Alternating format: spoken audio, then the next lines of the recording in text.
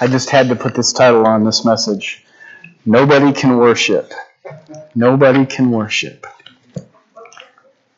You know, it's interesting because since we started praying this morning and throughout this service, I've been feeling like the Holy Spirit's already been stirring it up into the heart of this congregation. So this is going to be no new news to you, but it's going to be really important to hear. I want you to turn with me to Luke chapter 17, and I want you to put your finger there on verse 11. We're going to read verses 11 through 13. Hallelujah, Jesus. So give me an amen when you get there. Luke 17. Luke chapter 17, verses 11 through 13. I need a few more out there before I can proceed. There we go. Now, just because it may be up on the overhead doesn't mean that you don't get to shout amen. Isaac, you should be able to go there. There we are. So yeah, don't turn there until you've gotten your amen. So that's Caleb back there. You know, there's a light that shines through it, and all I can see is a silhouette. But I should be able to tell a little bit of difference from the hair, I guess. Yeah. Luke 17. Now it happened as he went to Jerusalem that he passed through the midst of Samaria in Galilee. Then as he entered into a certain village, there met him 10 men who were lepers, who stood afar off. And they lifted up their voices and said, Jesus, Master, have mercy on us. Father, thank you for your amazing word. God, right now that we are here, we didn't come just to hear a sermon. We came to worship you. But part of the way that we worship you right now, Jesus, is to have our spirit attentive to what the Holy Spirit is saying through the Word of God. What is it, Lord, that you want us to tend to and hear and receive out of your Word? Lord, would you purify our hearts? Lord, would you untaint our spirit, Father, from anything that's happened throughout the week or the month or even throughout our lifetime that has gotten into the way of hearing the message that Jesus has for us today? Lord, we want to fully worship you in spirit and in truth. And God, we know that we have to receive your word as you intended for us to hear it, intended for us to follow in its steps, Lord, to obey you in truth in order to worship you in truth. And so, Jesus, I thank you for what you've put on my heart, and I pray, God, for an anointing today. I love the anointing that makes the difference, the anointing, God, that goes beyond anything that I will say, the anointing, God, that will take us further and deeper into other places in the Bible that are not mentioned this morning. Father, we'll highlight truths to every heart and elevate, God, where our greatest spiritual darkness lies and bring us into the light and the life of Jesus. I'm so grateful, Father, for the way of the Holy Spirit, that, Lord, that He can deliver us from every ounce of darkness, anything that perverts the life of Jesus meant to be lived in us and through us. God, not just a faith factor, but a very real factor in our life. And so, Jesus, as we tap into what faith means, we get the experience of what faith does. And Lord, we love you, Jesus, right now. And pray, God, that in this place, that you would pour out your Spirit in every way. Lord, if there were but one person in this congregation, we know that you would pour out your Spirit, Father, if they had a hungry heart to receive. And we look forward to what you're going to do, Lord, right now, and what you're already doing. Thank you, Jesus, for where we are in this minute. And Lord, we love you, Jesus, and we take not one moment for granted. Not one moment in the presence of the Lord. Amen. I'm going to go through these verses, and I want you to capture some truths as we do. But this ultimately is just the story of 10 lepers. And Jesus comes into their village, and all 10 of these lepers they're healed of their leprosy. But only one of them comes back to acknowledge Jesus for what He did. And this is the story that's kind of wrapped around this. So I want to unfold some of the thoughts behind this. And if by God's grace, I want to inspire your hearts to leave the interests of the world to itself and just magnify the Lord. Not just today, but just to magnify the Lord through this week and through the weeks to come, and let the Lord be the master of your life in the same way. I want you to get some of the thoughts behind this, but I want to read this verse one more time. Now it happened as he went to Jerusalem that he passed through the midst of Samaria. Last week we talked about Samaria and Galilee. Then as he entered a certain village, there met him 10 men who were lepers, who stood afar off. I want you to capture that thought. And they lifted up their voices and said, Jesus, Master, have mercy on us. I want you to think about that thought. They stood afar off. If there was anybody whose presence was inviting, it was Jesus. But the condition of these men was that of, at least we could say society said, the lepers were not to be anywhere near anybody who wasn't had the infection. So we experienced that idea in the time of COVID. Lord, some of us get sick and we stay home from church because we feel like we have to stand afar off from people who are whole or healthy. And the idea is still implied here.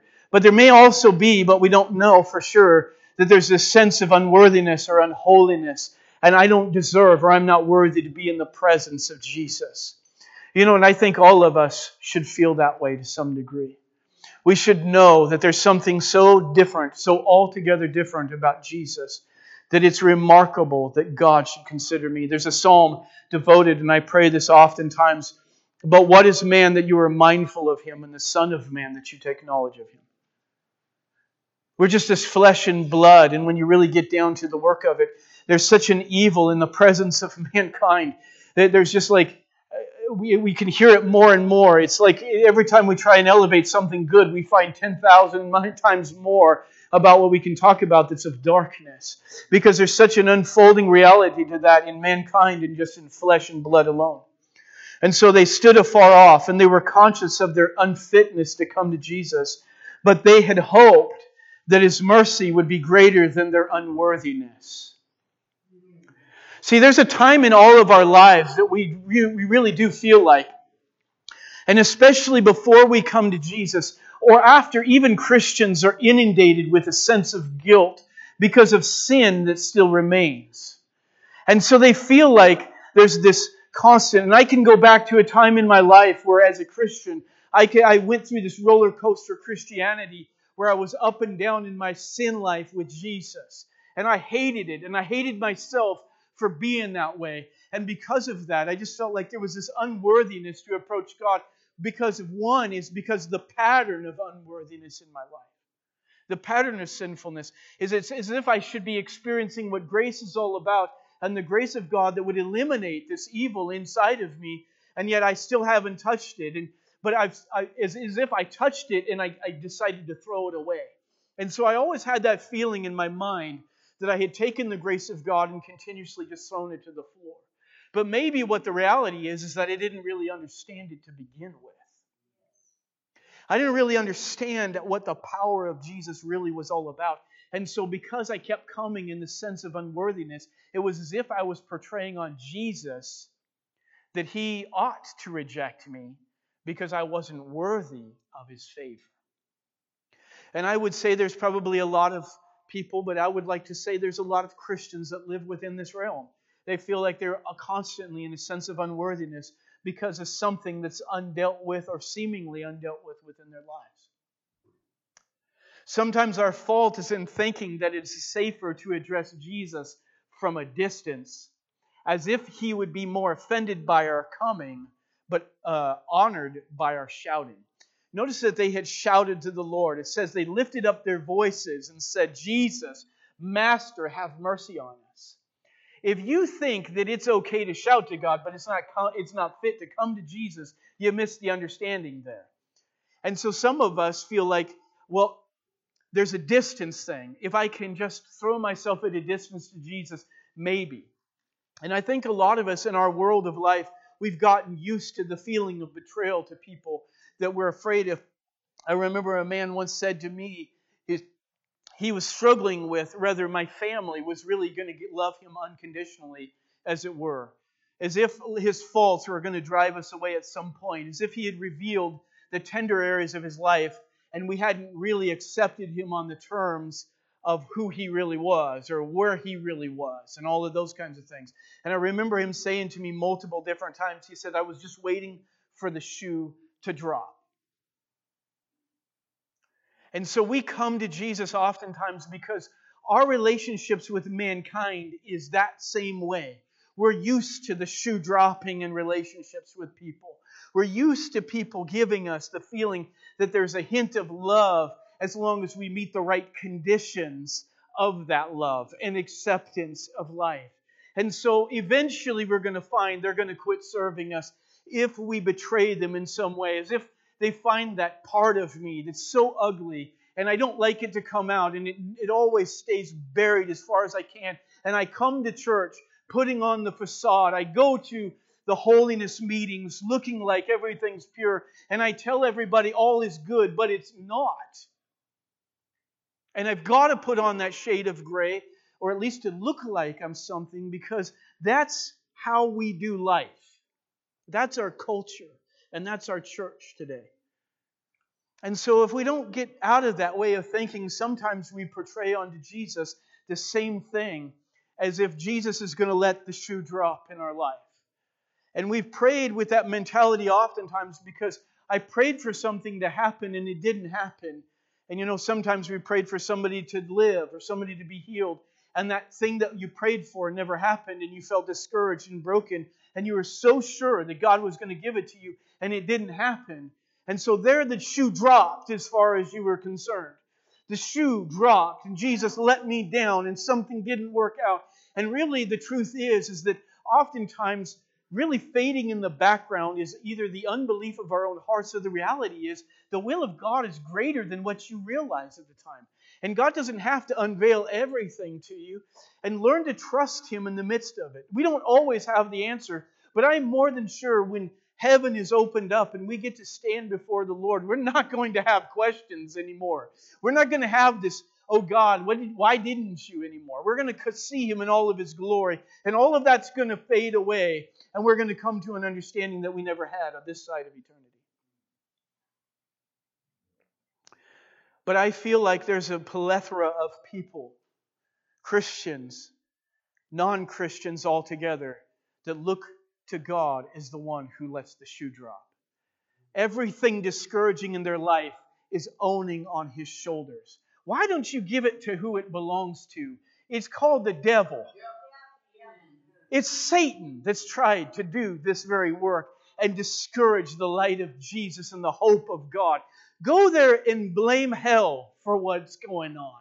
But don't ever blame Jesus for the mess up around. And if you get past the devil, then go to mankind. We have a way of creating our own problems. If there were no devil, we could do the work for him oftentimes. But we can never blame God because God showed us what He planned on. And the whole will of God was shown in John chapter 3, verse 16. Let's go to verse 14.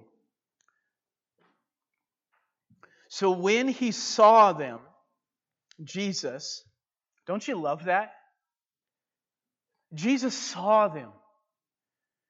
There's so many people feeling right now, Jesus doesn't see me. Yes, you got the theology in head, and not a one of you would come here and say, well, Jesus doesn't see me. But oh man, did you see your life? Do you see the way that you pray? Do you see the way you deal with God? You really don't feel like He sees you. But here's a verse for you today. Here's a verse that maybe you're not quite seeing it, but you're going to get it here. So then He saw them. And He said to them, go show yourselves to the priests. And so it was that as they went, they were cleansed. This is interesting because a lot of times Jesus, He just healed them right on the spot. But this instance, He doesn't tell them it according to your faith. He doesn't heal them Himself. He tells them to go show themselves to the priest. Essentially what He's saying is, you need to go to the priest. The priest isn't going to confirm it.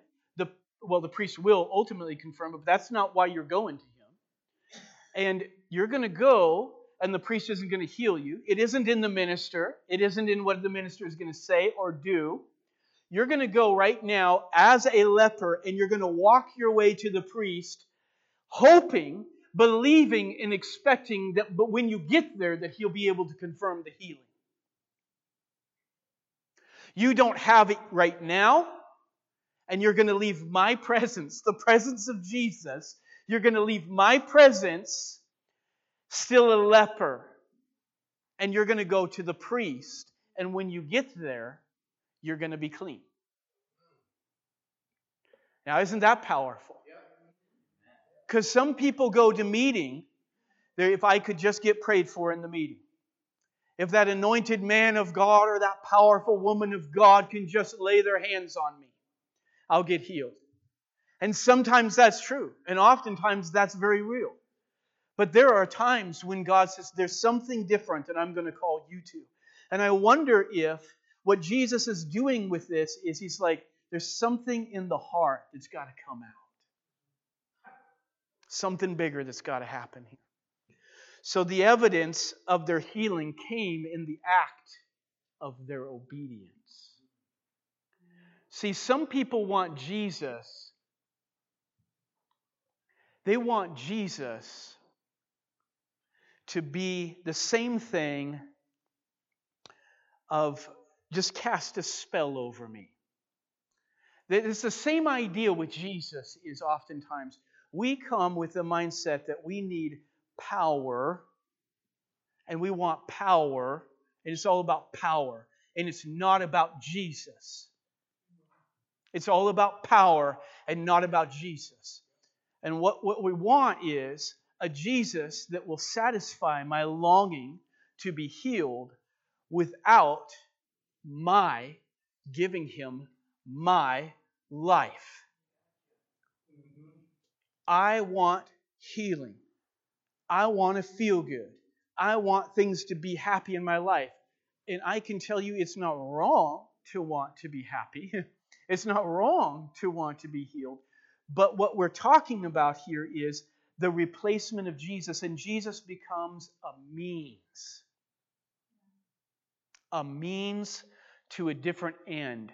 The end in mind for so many people is me. I want to be happy. I want to be fulfilled.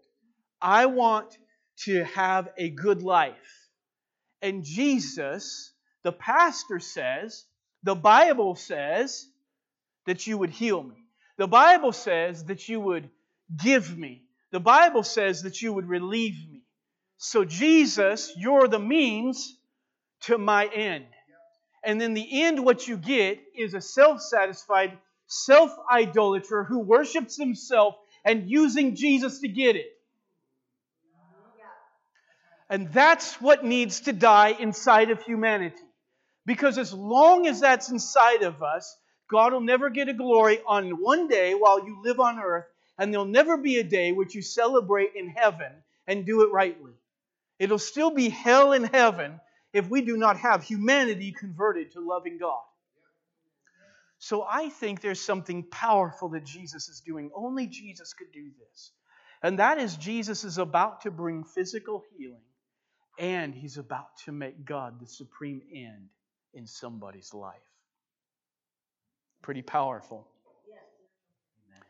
The biggest part of what Jesus wanted to do for them,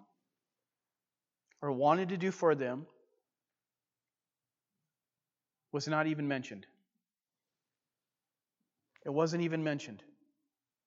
Jesus told them to go see the priest, and they, in a sense, there's this idea wrapped around healing. But what Jesus was really wanting wasn't even said yet. It's as if the Lord left that open. And here's what I want to say.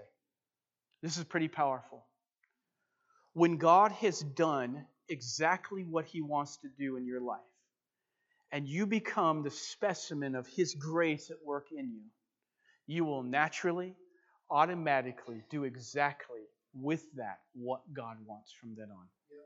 You don't need to be told afterwards, what do I need to do to make God happy? You will begin to walk in the light of the Spirit of God in your life, and you will be free in that way. Let's go to verses 15 and 16. And one of them, when he saw that he was healed, oh, I love this. Didn't they all see that they were healed? Wasn't it pretty obvious, no matter what of these 10 lepers, they all saw that they were healed.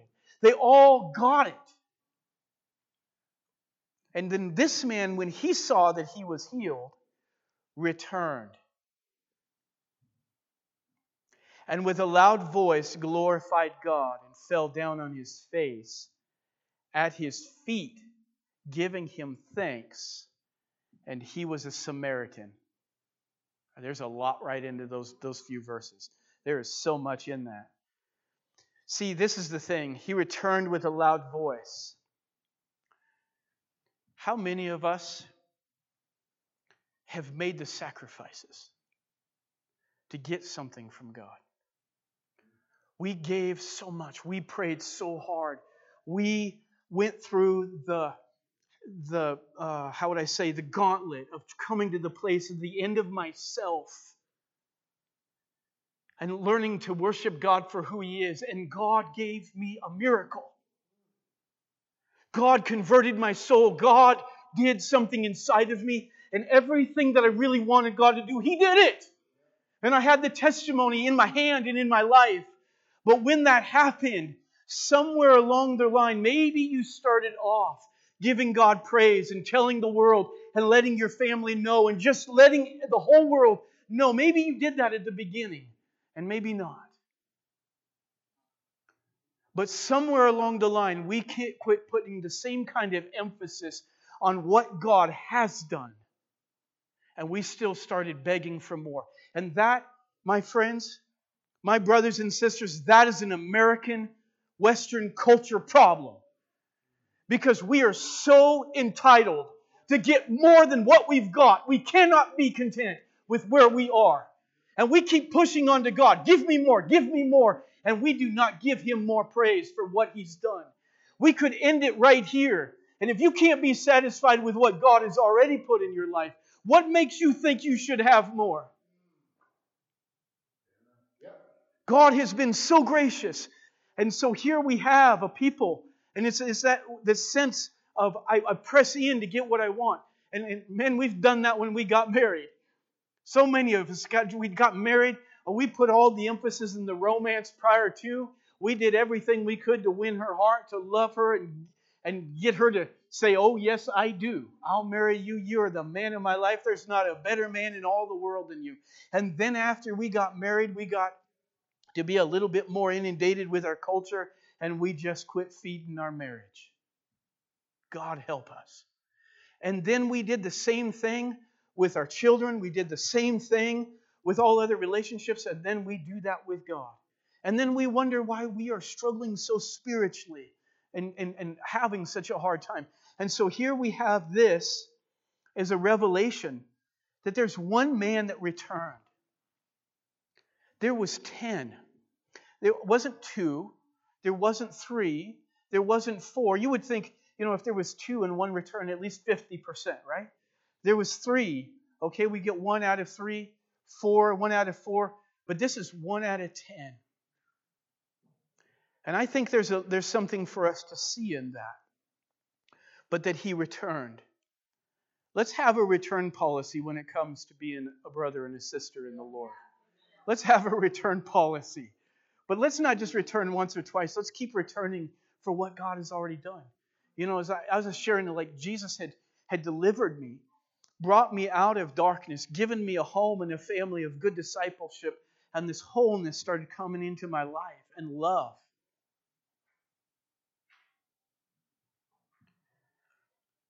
Why should I stop thanking Him about that?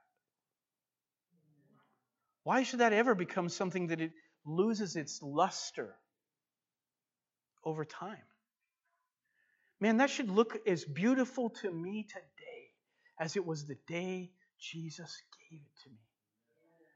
But then if we look over our life, we're like, but Lord, there are testimonies in my life that I've lost the luster for, and the fresh love of what you did in the past. So in a sense, we're just basically needing to revisit God. Lord, put the luster of the past back inside of me. We have the words of the apostle, and we kind of misuse those verses, forgetting the things that are behind and reaching forward to the things before us. He wasn't forgetting what God did. He wasn't ceasing to praise or continue to have the luster for it. It was that wasn't going. He wasn't going to stay in the old and not get the fresh either. We want to stay both near to God in every way. I think sometimes the reason we don't get the new is because we're not fresh on the old. We don't continue to give God the praise for what He's done. So it's like saying, well, if you give me the gift, I'll lose the heart for it over time. So in order to keep me happy, you got to keep me constantly replenished with something new. And that's immaturity.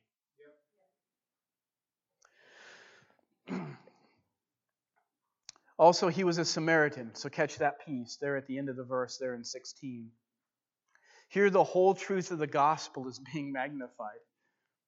Jesus didn't commend or honor him. I want you to hear this. Because he had nothing to offer. It was because despite his status in life, he gave all the credit to the one who had everything to offer at no cost. See, that's super powerful because a lot of times we're like, Jesus comes to those who have nothing to offer. No. Because even people who have nothing to offer are so proud about how nothing they have to offer. They still won't let God have His way in their life. He can't own them. He can't have the lordship of their hearts. So here we got, in this sense, it's not because he's a Samaritan that Jesus looks at him. It's not because he's in a lowly place in life. It's because despite his status, that means this is for the rich, the poor, the blind. It doesn't matter who you are. If you get it, your status doesn't promote you. It doesn't demote you. It's Jesus and giving Him the glory that promotes you. It just happens to be most of the time the people of low status get it figured out. They understand it. I don't have anything to give. I don't have anything to give. And Jesus is like, that's not what promotes you. You can have nothing to give and so be so far in rebellion and pride that you don't let me into your heart. That's not how this works. I'm at the center and the core of every man and woman, rich, poor, or whoever. It doesn't matter. But the power of this has something to do wrapped around the fact that he's a Samaritan. And Jesus has this ministry. He's a Jew to the ministry of Samaritans. And I want to say, I think sometimes the Samaritan in our life is the person who's gay. The Samaritan in our life is the person who doesn't fit the bill. The person in our life is, and just fill the blank. I have a hard time with them because of the way they talk, the way they cuss, the way they whatever. I won't have anything to do because it gets me dirty. And if you're getting dirty from somebody else's filth, it's because you're not close enough to Jesus. What should be happening is you're so clean that you make them clean. There's something about you that touches their life, and they can't cuss around you. They can't, but there's something more, because it's not just I stop cussing, but I start having admiration for. And there's something about the purity of your life that keeps touching at the integrity of something inside of me that's not come out yet, but God's going to get a hold of. See, our hypocrisy never recommends us. We can't say, well, God knows all my shortcomings. He certainly does. But those shortcomings are not helping other people come to Jesus. They're just not helping them. Unless somehow they can hear this part of it. My shortcoming leads me to truthfully get things right. And they hear and see you doing that. But repeated all too often will all of a sudden put a blemish on that. They're like, okay, so what we got out of this message was if you do whatever you want and you ask for forgiveness, eventually that's your way out. So we got to understand Jesus is doing more than just making us a rebirth of failure and justification. Thank you, Lord, for forgiving me. Thank you, Jesus. You got to have more than that when Jesus is finished with you. He just happened to be a Samaritan. The world's prejudice, listen to this, the world's prejudice cannot determine one's worthiness to receive from the fullness of God. I'm going to add one more thing. The church's prejudice does not determine one's worthiness to receive from the fullness of God. Man, isn't that beautiful? That is an amazing to me because people are really wondering, is it really true that I can come as I am? Not I'm going to stay as I am, but I can come as I am? Because I haven't seen the evidence of that. I don't believe that. As a matter of fact, the moment I walk through the door, I see heads start turning, or I see people walk off into the corner and start talking to one another, and it certainly seems like it's about me. You get what I'm saying? It doesn't take long before we're like, the evidence begins to just start to pour out, and nobody comes around me, and everybody's uncomfortable around me, and all of that, and I'm just as uncomfortable around you. And I remember that when I first started going to church, I remember that feeling of like, I don't really feel like I belong here, but I feel like I need to be here. And so here I am, and I'm coming in, and I'm like, I don't know what to say to you people. I don't. And it's not because I think that, you're too good for me. I just don't know. I don't fit the culture of my life has been dirt, filth, and sin. And so I'm coming into a different culture, I hope. And then I walk in and like, nobody greets me. Nobody says hi to me. Nobody lets me know that I'm even there in their presence. When I was in the youth group, and you can imagine if it's that way with adults, it's 10 times more with young people. And I could walk in and I could be there as almost as ever not noticed. And here I want to say this, because I was a depressed young man, so depressed, I was so introvert that I just didn't know how to talk to people. I wanted people to acknowledge, I just didn't know how. And people would have thought that I just had a cold shoulder and it was a cold personality and I just really didn't want to be there. You're so wrong. So wrong. And so I'm sure people felt that vibe from me and they just didn't know it. But that was me coming into the church. And I just remember there was only a few people that would come to me. And I remember the one, his name was Brent, and he came to me and he had these promise cards. And he just had the boldness of a lion. And he walked up to me and he looked me in the eye and he handed me the card and he said, "Are you happy?" Are you happy? And I remember like, what do I do with that? What do I do with that? And I remember what really changed me was I was in a prayer meeting and it was like bizarre that I was even there because I was spending more time in depression and at home and further away from church, and I just ended up in a prayer meeting. And he walked up to me in that prayer meeting and he just started talking to me and he started opening up to me and he said some things that would naturally offended a person, but for me it was the words of God and I needed them. And I think the difference was this. It's not that he said something that was crude or hard to receive. It was the fact that he was one of the few people who would approach me. That's what got me. See, I was a Samaritan when I came into the church. And I knew it. And yet, here's a Samaritan. And the world's prejudice. And if the church could have said, "Get him out of this place," and they didn't. But if had they said that, "Get him out of here. He's too rank of a sinner. He says things that defile the place. There's things he does. Get him out of here." And if they had done that prejudice on me, if they would have kicked me out the door and they would have said things that would have made me feel like I'm hurt by the church, it wouldn't have made a difference about what Jesus really wanted for me.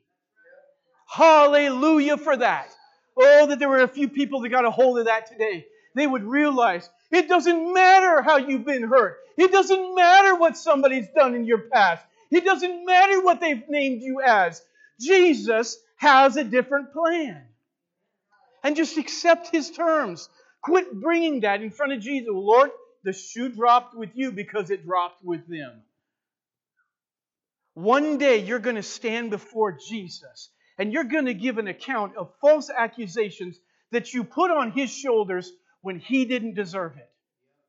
And then you're going to realize the regret of all the freedoms that God would have brought in your life if you would have just trusted Him. And stop letting everything else become the reason and the justification for not serving Jesus. Man, that's powerful. So Jesus answered, let's go to verse 17. So Jesus answered and said, were there not 10 cleansed? Here's the thing. They were all cleansed, even though not all of them were going to come back and worship Him.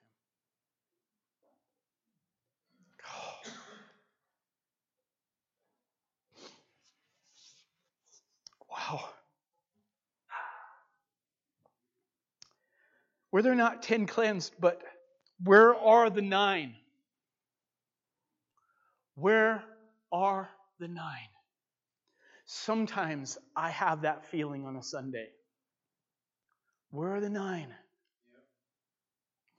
What are you doing that's so important that you don't have time to come back and return and give Jesus the honor? Yes. Amen. See, there's something about the 9 here, but I want to say something. We get too focused on the 9. Let's focus on the 1.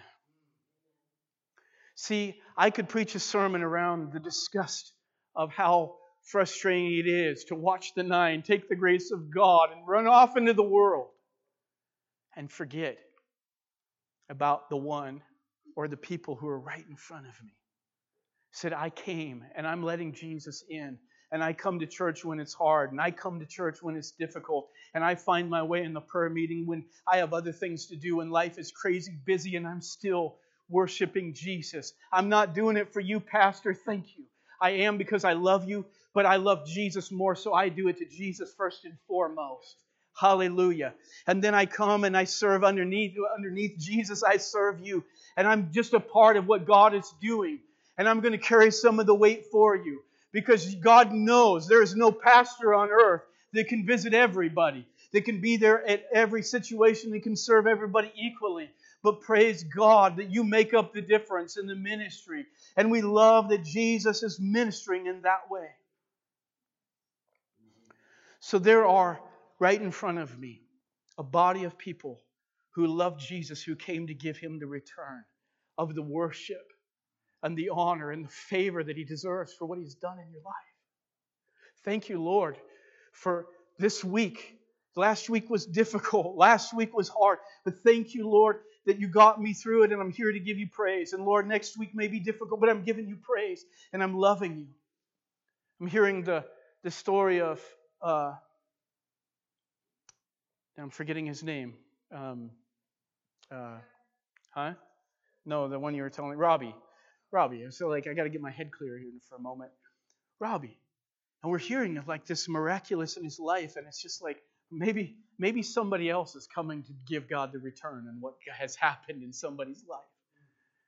But you can never, for the rest of your life, take for granted one act of God's miraculous supernatural touch in your life.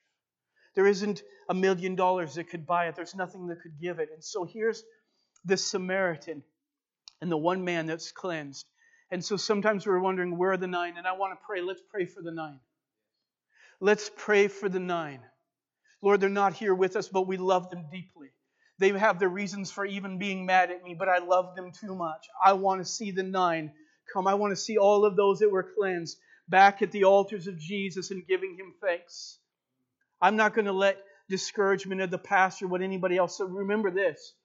As freely as God has determined that there's nobody in the world, nobody's prejudice that can determine whether you're rightly fit to stand before God, then remember that your prejudice doesn't determine whether they're fit to come before God also. So pray for them. Pray deeply for them. Pray until you see them coming in.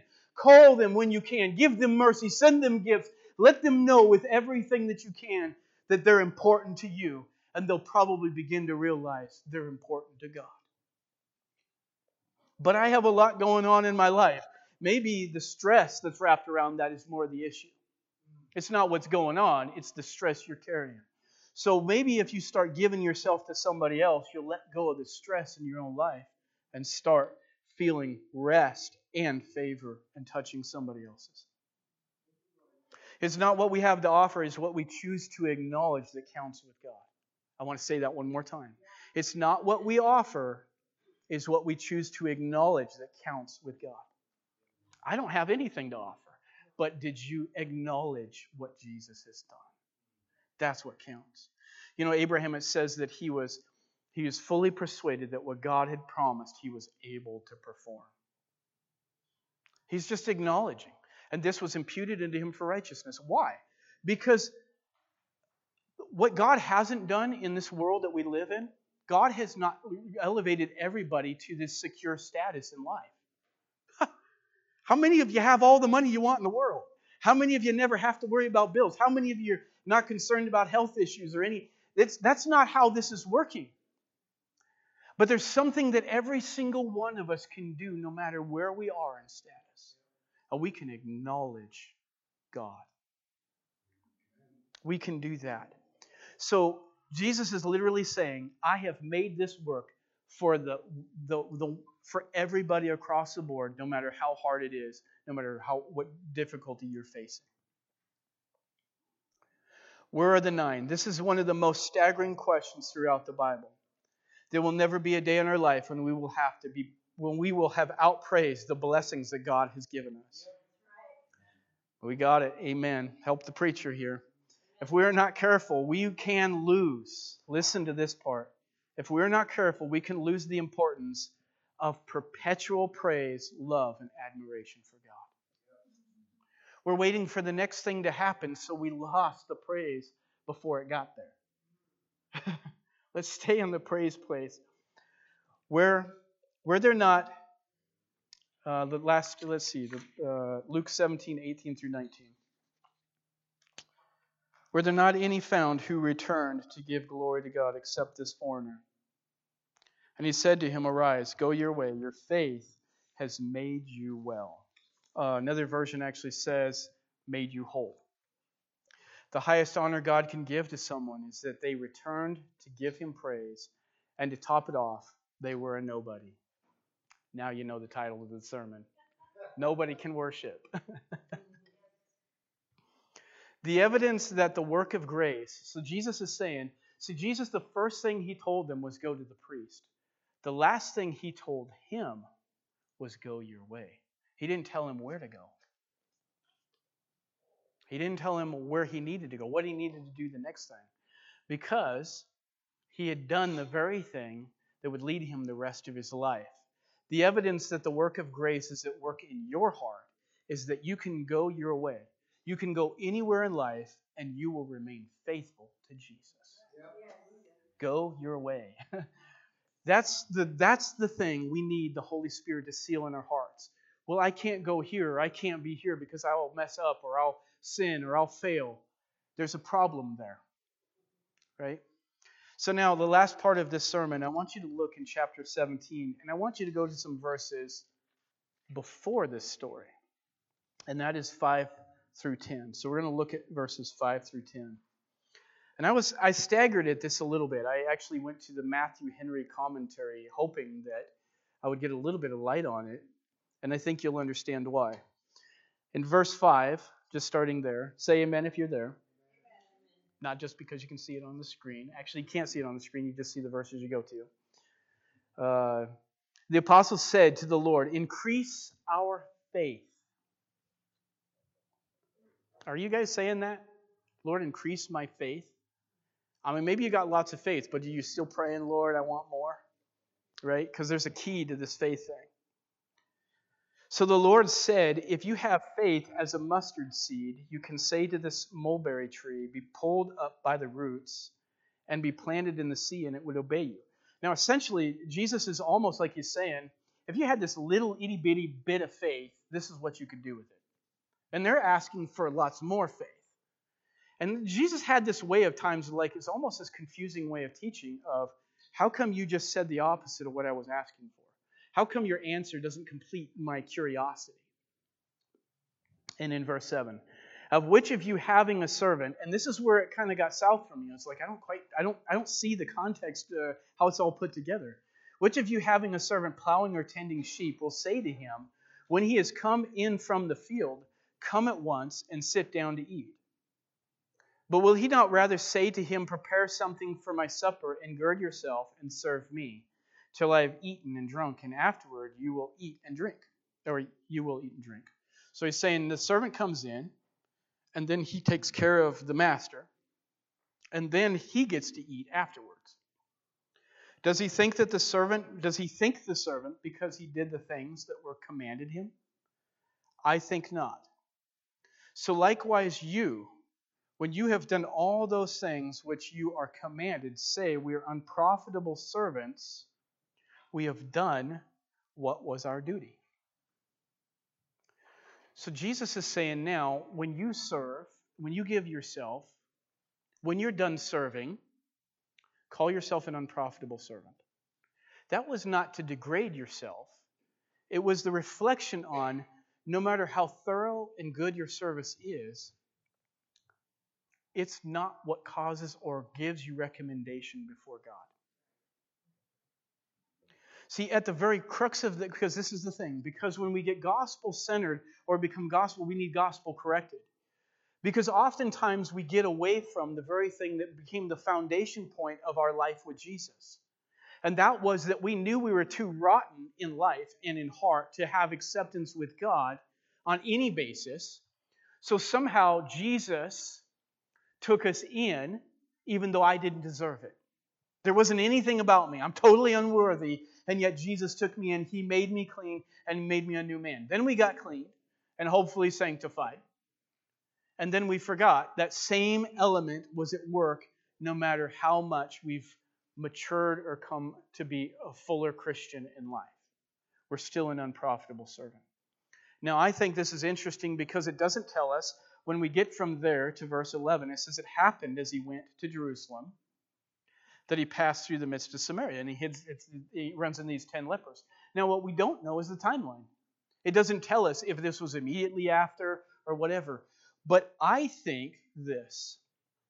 When the disciples asked Jesus, show us how to increase our faith, amazingly, Jesus did not give them a faith-based answer. He didn't tell them that it was based on their faith. He didn't tell them to increase their faith or do anything with their faith.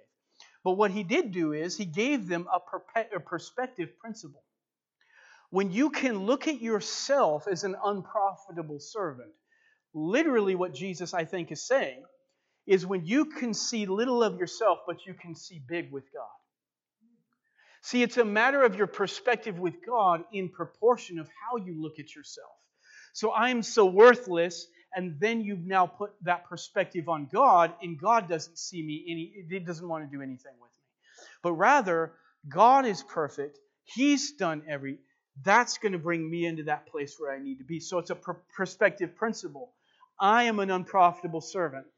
In essence, what Jesus was teaching them was that faith would grow only as the governing perspective of themselves and their perspective of God were in harmony with what they believed.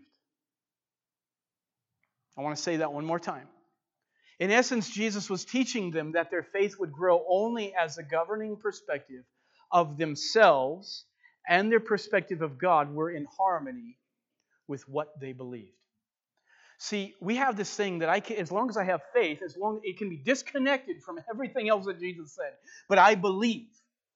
That's how Jesus does this thing. So we have this very immature faith that needs purity and perfecting and continuing. So Jesus was saying this with them. At our best, we are unprofitable servants. Nevertheless, this perspective is central to our ability to receive from God. Jesus isn't wanting us to come up and boast about how good we've done, or how faithful we've been, or how pure we are, or how much of a good Christian we are. And if you are, great. But the reality piece of this is that that's not this perspective of I'm an unprofitable servant is entrance into living close to Jesus. In other words, faith increases when it is married to this perspective. Why would Jesus teach it? Why would the disciples ask it? And this is what Jesus tells them, and it doesn't have any significance to it. But now your perspective is changing, and your faith is being molded into with that perspective. That is exactly what I think the Samaritan leper discovered. You can be a nobody as long as you see God rightly and respond accordingly. This is where the biggest miracle happens. This is where we worship God truly. I am a nobody, but I see God truly, and I'm responding accordingly. That means at times you need to jump up from your seat and you need to shout a praise. There's times when you need to call somebody and you're like, oh man, if I tried to share with them what I know, they just wouldn't want to listen to me, and you need to do it. See, there were 12 disciples this time. But out of that number of 12, there was only one disciple that stepped out of the boat. And I was praying not too long ago, and I was like, Lord, would you deliver the boat-ridden? Yeah. We are boat-ridden. We are just stuck in this boat. We are afraid to step out on water because none of this makes sense to me. But learn to trust in Jesus, and you will find that it's better to be on the water or stepping out on the water than it is staying in the boat. Now, I want to pray for you because if you've been in the boat, you need to get in the water. You need to see what God has for you here. I want you to be encouraged that God is going to bring about results when we start walking in obedience. Whatever that obedience is, that we need to let the Lord have His way in our life. I want to give you an opportunity to receive as the Lord is. I want to lastly just say this, guys. I'm not asking at every service that everybody come up to the altar. But I am going to say that I think there's some of you who honestly feel like that's either degrading to you or that's humiliating to you. And Jesus says He exalts the humble. Sometimes the reason why we need to go to the altar is because God wants to do something, and the very wall that's keeping Him from doing it in your life is that you do not let Him have that place of humility. So some of us need to come to an altar because we need to make that step before God. What you don't know is the miracle God has for you. The other thing I would say is this, is that sometimes we feel like this, and we hear this, it's kind of like somebody saying, I go to the mountains to get my time with God. I don't need to go to church. Well, I think for us, I just wait. I stay in my seat and I get from God. I don't need to come to the altar. And sometimes I think that's the mentality here, is that God can be anywhere, and that's all true. But where Jesus isn't, He isn't in the place that you're afraid to go visit. Meaning simply this, is that if you're refusing to do it because of pride or whatever your reason is, that's where Jesus wants you to be, oftentimes. And I'm not saying that because I'm trying to coax you to the altar, because that doesn't matter to me. But what it does matter to me is this, is that those that are missing something from God because of some other thing in their life, you need to find your way. You need to get there. That's what I'm talking about. Because there's going to be times we're going to call an altar call, and you're going to feel the need. And you're going to think about it, and you'll be like, well, I feel embarrassed, or I feel weird, or I don't want people watching me. Who cares? Yep. Now, think about this. The Samaritan leper who got the touch of God on his life, do you know what he did? He went against the flow of the prejudice that was aimed at him. He had to go walk into the crowd where Jesus was, the crowd that didn't want Him to be there, and he needed to glorify Jesus right in front of everybody that was there, and a Samaritan man and a foreigner, so that Jesus could say to everybody there, He could point out, the bigger fault in most of us is this. We spend more time judging somebody else about their freedom than we do about dealing with ourselves. So When I'm talking about that is no matter what you think anybody else in this place is thinking or any of that, would you please, for the touch of God on your life, would you just move in God's direction and get past the prejudice or the fears of that prejudice or the thought of prejudice in your heart and let the Lord have His way? Don't stop because the music stops. Don't stop because you hear people talking in the background. You stay there even if you're like, Lord, I don't feel like anything's happening. And you give some time to Jesus, and you'd be surprised about when the Lord looks on you and He says, you know, you didn't come up here very hungry to start with, but you've cultivated a hunger by staying. And I've been building something inside of you, and the Holy Spirit wants to move in your life. I want to give you that opportunity. I'm not asking anybody but has the Holy Spirit pulling them to an altar to do so. But oftentimes I feel like the Holy Spirit's pulling, and we're one of those 9 that are staying back, and we're not coming forward where God wants us. And that's what worship is all about, is just coming forward with God. And we love you. Believe me, it thrills my heart to see the Holy Spirit touch somebody just warm enough to say, Lord, have your way with me. So I'm going to have Caleb in the back. He's going to turn on the music like we do. I want to pray over you. We're not officially ending the service because the Holy Spirit wants to do what He wants to do with you. That's how we end this. When He's done, we're done, right? So we'll give God the praise. Let me pray, and then Caleb will turn that on. And you, as while I'm praying, if you feel the Holy Spirit tugging your heart, why don't you come on up? Father, we thank you for the Holy Spirit speaking to our hearts. Lord, we really needed this today. Lord, we really needed this. We really needed to know that we were on a plane. Father, our minds tell us that we're on a plane where we can come and be with you. But Lord, there's times in our hearts and feelings, Lord, that override that feeling. So God, here we are. Here we are, Lord, to just say, I'm here. I'm ready to spend all day with you, and in any way that you want. I'm all yours. Jesus, I pray all over this place. Father, I pray all over this place. A touch of your Spirit, Lord, in each life and over every mind. Lord, I pray right now for the leprosy in our spirits, Lord, the leprosy of pain, past, whatever people done to us, Lord, or where we feel like we've failed before you. God, that leprosy, God, be healed in Jesus' name. Right now and all over this place. And we ask you, Father, to fill our hearts to where we just can't stop worshiping you. Lord, we're asking you to do something for us, but Lord, we're also wanting to give you praise for what you've done right now. In Jesus' name, I encourage you to come. Amen. Caleb, go ahead and turn that on.